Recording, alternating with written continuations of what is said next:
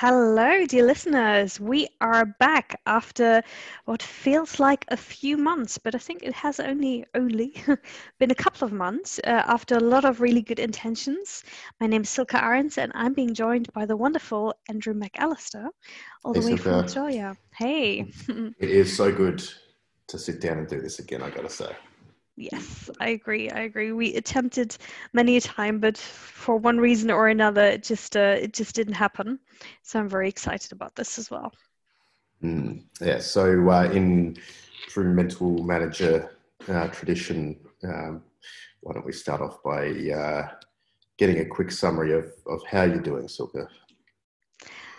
I'm doing good. So I would say I can't even remember. Do we do a scale of 1 to 5? I think Yeah, so. let's do one to All five right. mental manager thumbs ups. Yay. So I'm gonna say I'm probably about a 4 in sort of, mental health, happiness space. I have to say I am pretty tired and exhausted though. It's been an exhausting couple of months, but I'm back in a good headspace, I would say. How about yourself? Today, not so good. I mean, the last few months, like you say, have been quite challenging, and I've been coping really very, very well on a whole. But today just has felt like one of those days where I don't know, everything and everyone that has a strong opinion or needs something or has their own little personal crisis going on has all kind of accumulated and um, landed all in one day. So for the first time in a very, very, very long time today, I kind of just slammed my laptop shut and went. It sounds extremely childish now while I'm saying it, but I just stormed out of my lounge room and I was just fuming around the house, and I ended up kind of just like punching the wall. Because I was just so frustrated with so many things. So that helped a little bit. And now my hand is sore, but yeah, I give myself. I've recovered somewhat, so I'm up to a 3, trending upwards. So there you go. Okay, that's good. I mean, actually, there's one exercise that I thought we're going to do at the end of this episode, but maybe now is a good time to start with that, because one of the things that I found has really helped me kind of regain perspective and get back into a good headspace has been this daily practice of gratitude, of things Mhm. that I'm really grateful for, and so what I try to do as part of my morning routine. Um, and if I remember also in the evening, but definitely as part of my morning routine, kind of before I start working, I sit down, I just say out loud all of the things that I'm grateful for, because it doesn't really matter how shitty the situation is. Whilst it's going to be really difficult to turn a terrible day into a great day within a few minutes, just thinking about things that you're grateful for is going to change your mood automatically. So how about we start with that? Let's talk I'd, about things we're grateful for. I'd be all in on that. So why don't we start with you, Silke? Sure. Are we doing 3 or 4 things that we're grateful for? Yeah, Is let's that how let's do this that. works? I think All that's right, good. awesome. So I'm very grateful for, and we just talked about this, and yeah, so I'm actually very grateful for the fact that season 5 of Queer Eye is now out on Netflix, because it's such an uplifting show that, within every single episode, I sit there crying and laughing at the same time, and it just makes me feel really good to watch it. So I am I like grateful for that. I like that, and I'm not too proud to say that my wife and I started season 1 yesterday, and I actually feel the same way about that show. So I'm right there with you on that one. Yes, so a definite recommendation, dear listeners, if you don't know Queer Eye and you want to feel good at the end of a shitty day, that's the one to watch. Um, Something else I'm really grateful for that I've started now probably a couple of weeks back, and that's really changed the way that my days are going, not necessarily the days, but certainly the way I feel about them, is I'm forcing myself to get up at 5:30 in the morning to go out for about 30 or 40 minute walk. And whilst it's really difficult to get up that early, it's just, I'm just so happy when I'm out there, because very often, when I've got a normal working day, and at the moment we're all working from home, but I may not leave the house otherwise for 2 or 3 days, just because there's no need to. Just to get out and be in the nature, that has made such a difference. Nice. Are you Nordic walking? I've given up on Nordic walking, I've got to say. I'm just normal walking, no more Nordic. Yeah. Nice. So, but that's really great. And then I'm also very grateful for one specific TED talk. I think it's about 15 minutes long, and it's this emergency doctor that talks about a strategy on how not to get overwhelmed in the emergency room. And I have actually applied that to how I deal with my emails, and that's really made a big difference. But I can talk about what exactly that is a little bit later. But yeah, so those are my thoughts. And what are you grateful for? Well, it's interesting you bring up this little technique, because now that our 4-year-old is, I guess, competent and coherent enough to have good dinner time conversation, I've deployed a family tradition here that my parents did with myself and my sister when we were growing up. Was can you still hear me? Yeah, I can hear you again. Yeah. You were gone for 1 second. Yeah. So I've deployed this tradition where we sit down to have dinner together, and we have to say 3 things that we were happy with or went well during the day. And this was this technique that my dear mother really put into effect when she used to pick me and my sister up from school, because we would sort of jump into the back of the car and immediately start complaining about all of the things that didn't go well that day, or that we hated about school, or whatever it might have been. And she said, "You're allowed to tell me all of those things, so long as you tell me 3 things that did go well and you did enjoy." And so anyway, that tradition has started. And so, broadly speaking, one of the things that I'm grateful for is time to be able to do that with my family. And that has been one of the more positive byproducts of being forced to work from home, and all of that is the time that we've been able to have together. And by extension, I think naturally as a parent, I am very grateful to have, healthy, happy children who are sort of obviously a big source of my personal inspiration, but also, provide a lot of very positive distraction in my life from a work business. So there's one. I am also very grateful that in the midst of what has been just a hectic, wild few months with COVID and working from home, and all of the situation that comes around with that, is very grateful to have solid and gainful employment. And I realised that, that might sound a bit facetious, and there might be people who listen who find themselves in a situation that might not be the case, and that's in our position we've seen that be the byproduct of this for too many people, which is sad. So I'm grateful that I have that in my life. And then lastly, just started to reconnect with friends and family properly now that restrictions have started to be lifted. And I had breakfast on Saturday morning with my 2 best mates here in Adelaide. It was the first time that I'd seen them in person in, I don't know, 3 or 4 months, and we would usually not go a week or so without kind of catching up and see each other. So that was terrific. Very, very grateful that we're able to do that and to have good friends. So there you go. Nice.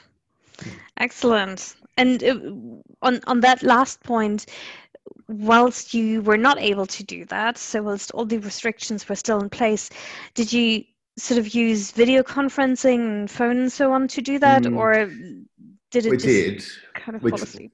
Yeah, we tried on numerous occasions. So firstly, they are not in similar industries to what I work in. And so the idea of video and voice conference is just not as natural to them as it is to me. And so I think we kind of forced our way through it a few times, and it just didn't kind of feel natural. And I think we got to the end of it kind of glad that we had caught up and chatted, but maybe equally as frustrated that it wasn't as good as it normally is. I think, if that makes sense. Yeah, makes perfect sense. Yeah, no, I've had much the same experience. So here's to more cheers and beers in person, I reckon. I like that. That's very true. Now, have you also found, so my experience, particularly, I don't know, the last probably 2, 3, 4 weeks or so, is that accurate? Well, probably the last 3 weeks, I'd say. So sort of March and April were just these, I don't know, this storm of just a lot of shit happening every day, and you're just trying to get through it somehow and keep your sanity. But I personally didn't feel like, okay, I feel like I've got great control over anything, and I'm in a position where I necessarily feel like I know exactly what needs to be done at every point of the way, and that kind of led to me feeling a little bit lost. So I think what has really contributed to me feeling a lot better now is that I've been able to kind of regain that that focus and take back control. Have you had a similar experience? Yes. So thinking about this earlier, and I've found that personally it's been a lot easier without the normal kind of constructs that we have around our lives to get distracted without the normal frameworks that you'd normally expect to have that kind of keep us on some sort of guideline, if that makes sense. Yeah. And for me, and also for my team, it's almost never bad distraction, as in coming from either procrastination or some other sort of slightly negative place, and it's all been quite well intended. But yes, so on a personal front, I have found myself having to go back to some pretty old school techniques of kind of writing a list on a daily basis and getting through that list with the satisfaction as well that comes with just checking off a list. And some of the things that I've had to put on that list have been quite basic. You talk about getting up and going for a walk, like I put on the list, make sure you move today, man. Like, get out of your chair. Like we're on video right now, and you and I have been, from a work sense, on a lot of video calls recently. I'm sure you're getting very familiar with the painting in the background because I don't move from this seat very often. I think focusing on the right things. I think at the best of times in our super high-paced professional lives, his focus is kind of paramount. Is we can all fill our days being busy at the best of times, but it's about prioritizing what that is. And now I've found that's sort of even more important. And from a management perspective, and I'm not sure whether this is the same for you with your teams, is that I've just found myself really questioning more and more, are the people on my team, still focused on the same things? We still catch up on at the same frequency, but it's all online, and so you miss a lot of the nuance, like, I guess, about what's going on a daily basis that you might catch in person. And then you start to see the results of people not being focused slowly kind of creep up through the woodwork. And so I found myself having to have more and more intervention style conversations to stop things happening that you can see sort of slowly unfolding. And you might have the benefit of that 10,000 foot view and see where this potential train is going to end up versus where it should. So I'm not sure whether it's been the same for you with not just yourself, but with your teams as well.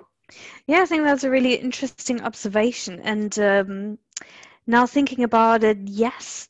So when I think about my team, then I think that because, so for my team, it's slightly different than for years, because I don't see my team on a regular basis as it is. We're all, in all corners of the world, basically. So I'm very used to managing a remote team. But I would say that due to this very unique situation, everyone being stuck at home and also not being able to interact with their regional teams as they usually would, what I have seen is that there are a lot more disconnects than we would usually have. And the way that I end up seeing it is basically by looking at the results. And that's kind of when I start drilling down and thinking, okay, where's the problem? Like, where's the needle in the haystack that we now need to find to kind of fix it? So, and it tends to come down to focus again and focusing on the right things, because there's no doubt that everyone is working their butt off. It's just like, what are you keeping busy with, right? What are the things you focus on? And I think also, I guess, taking into consideration that some people also have to figure out the childcare situation. And actually that's been a new one for me, because I was very lucky in that I've had a lot of help sort of in the first 3 months, and then now only recently, only the beginning of the month, we've all come back together as a family to live in one house. But there's no childcare available now. So when my husband goes to work, and luckily he's working shifts, so we kind of figure it out between us. But we've had a few situations where, it's been me and my daughter on a conference call, and that's been an interesting experience, I have to say. So and it's almost novel to do that, for a few times. That's okay. But if I think about people that have to do that, every day just to get by, I don't know how they manage. It's crazy. Yeah, I've definitely had, half naked or fully naked children running around in the background, for sure, on video conferencing as well. But really, it's always reassuring to a certain extent to hear that you're not the only one who's struggling with these ideas of focus. And I don't know, I've mentioned on other episodes of our podcast time and time again that the most basic principle that I think applies in so many different kind of areas, and this is no exception, is really coming to terms with what you can control and what you can influence versus what you can't, right? And for me, especially today, as I was like super frustrated and getting really riled up about 3 or 4 individual things that by themselves really weren't a big issue, but they start piling on top of each other. Let's start just reverse engineering these things and understand where they might be coming from, and then focus on what I can actually do to influence that situation, and where do I need to just admit to myself first, and then whoever else it might impact, that this is not the forum. I'm not the person. This is not the way that we're going to tackle these issues. So, I think it's a really interesting point, very topical right now. I think I'd love to finish our little mini episode by hearing a little bit more about your emergency doctor mindset that you mentioned at the top. Yeah, definitely. So it's really simple. Basically, she explains, and there's probably a lot more to it, but this is what I retained from that episode. But I will find the TED Talk and kind of link it to our podcast so that people can actually view that episode. It's really good. So she basically talks about what they learn, I guess, in med school about how to handle cases that come into the emergency room, because you can't treat everyone with top priority and urgency because there's just too much going on. So immediately when someone comes in, they categorize it as red, meaning needs immediate urgent attention, amber, which means, it is important or urgent, but it may not have to happen this second, green, which means it's okay, it needs attention, but it remains to be seen whether that's today or tomorrow. And then there's also black for the cases where there's all hope is lost, and therefore in the emergency room they need to understand not to focus on that at all, because if they were to focus on a black case, that may impact their ability to save other lives somewhere else. And I've applied that principle to my emails now. And what for me is black are things that would very likely lead into a complete rabbit hole, and where I need probably 2 or 3 hours to look at the case, which I would then schedule specifically for that, or things which just don't have any relevance at all. So what I try to do is not whenever things come in, but at the beginning of the day and at the end of the day, I look at the emails that I've received during that day, and then I categorize them. And then the next day, I will deal with them accordingly. So, and I found that very helpful, and not even from the perspective that I'm able to deal with everything in whatever time frame I would wish for, but more from the perspective that it gives me peace of mind to know what dangers are in my inbox and what I need to be aware of. So it's really about that, about having a sense of awareness and control of, all the adventures that you have to deal with. Yeah. The whole inbox thing is a topic that we could probably spend hours talking about, because so much of our lives get caught up in these inboxes. So but yes, so my sister is a nurse on like the emergency ward at our children's hospital here, and I just keep thinking to myself, thank God for people that actually fix people, right? You and me, we're fixing emails, and and ultimately it is a nice, good little bit of perspective just to remember that usually in our sphere of work, we're not dealing with life and death. And there's another thing I'm grateful for, people that do. But yes, I find the same thing happens in my mailbox. But I've come to terms with this, and it's almost like a distillation process where all of the emails come in, and the really easy ones you can just sort of skim off the top and be done with it. Then you've got sort of the midterm ones that might sort of brew away for a couple of hours or even a day or so, that need a bit of thought. And then there's sort of like the really heavy sediment of the mailbox that comes in, and it sort of sits there in its dark, gloomy sort of spot. But I have found that subconsciously, I found a way of managing my mailbox as well that allows for that to happen. And I think subconsciously you start to solve these mailbox problems, or the items within the mailbox that have been sitting there for a while that might take a long time to fix or come to terms with or figure out a plan around, just by having them sitting there. And so sort of a little reminder and little ideas sort of form, and solutions start to form over time, so that, by the time you get to them, I've got sort of a pretty well considered response or action item around them. And obviously that item then disappears out of the mailbox, at which point one of the sort of medium items sort of has taken its place, and it starts to brew away there as well. And the challenge obviously is making sure that you don't live and die in your mailbox, I suppose. But yes, very. I like it. It's a nice parallel to draw between the triage of a hospital and the triage of our daily lives. So I've really enjoyed our short little spot on focus today, Silke, and gratitude. I think they're two awesome themes for us to take forward into the rest of our week. So I appreciate your insights.